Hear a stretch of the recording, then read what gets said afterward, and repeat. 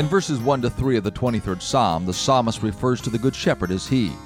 Then a change takes place in verse 4. It is now much more personal.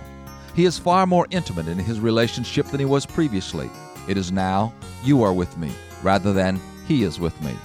He is not talking to someone else, but rather talking directly to God. But we also find that the psalmist has entered into a different set of circumstances.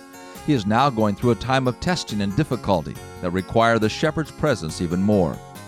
Philip Keller, in his book A Shepherd Looks at Psalm 23, says, "During my wife's illness and after her death, I could not get over the strength, the solace, and serene outlook imparted to me virtually hour after hour by the presence of God's gracious Spirit Himself. It was as if I was being repeatedly refreshed and restored despite the most desperate circumstances all around me. Unless one has actually gone through such an experience, it may seem difficult to believe. In fact, there are those who claim they could not face such a situation.